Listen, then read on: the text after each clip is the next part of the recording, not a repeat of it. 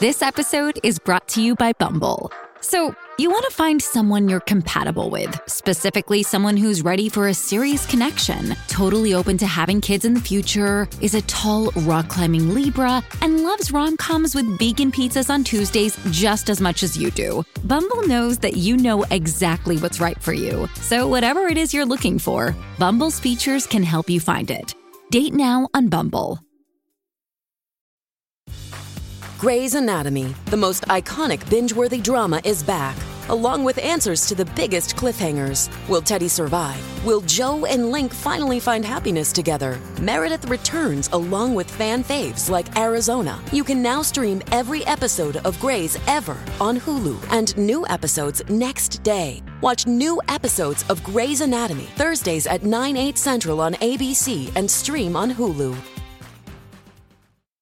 Welcome to the only daily podcast focusing on compliance news of the day. Each morning, start your day with a cup of coffee and Tom Fox, the voice of compliance, to hear about 4 of the top compliance, corruption, or leadership stories you will need to start your day. The Daily Compliance News is a production of the Compliance Podcast Network. First, a word from our sponsor.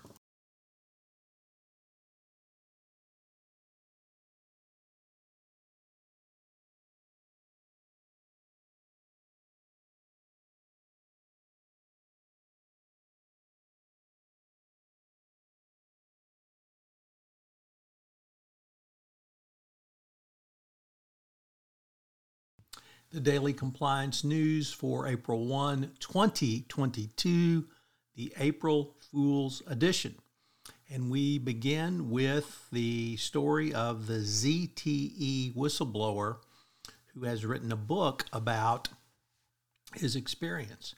That whistleblower was Ashley Yablon, who was the general counsel at ZTE America when he came upon a massive corruption scheme at ZTE to sell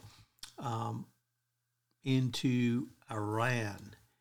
And after a period of reflection, he decided that he had to report this. The story comes to us from CCI, a first-time contributor to the Daily Compliance News, and it's in an upcoming book, Standing Up to China, How a Whistleblower Risked Everything for His Country. So this is going to be a pretty big book when it comes out. I hope you'll check it out. Next up, from the Insider, also a first-time contributor to the Daily Compliance News, the SEC threatens to delist the Chinese search giant Baidu because they haven't given U.S. authorities access to their books. This could portend a mass delisting going forward. So the SEC sounds like it finally may be getting serious on this.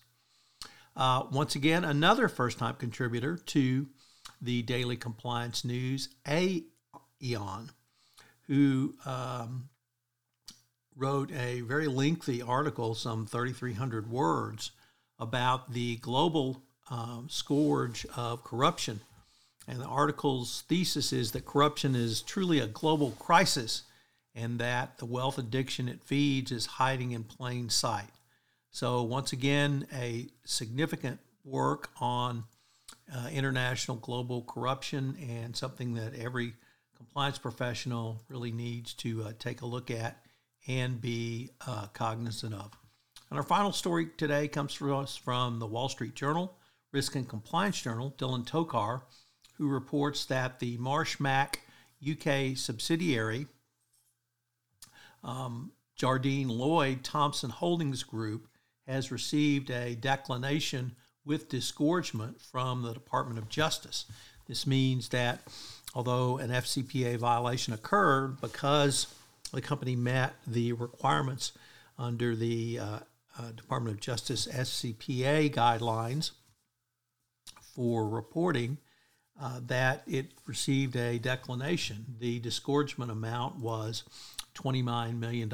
So another win for the declination and disgorgement program from the Department of Justice, and congratulations to Marsh Mac for receiving this.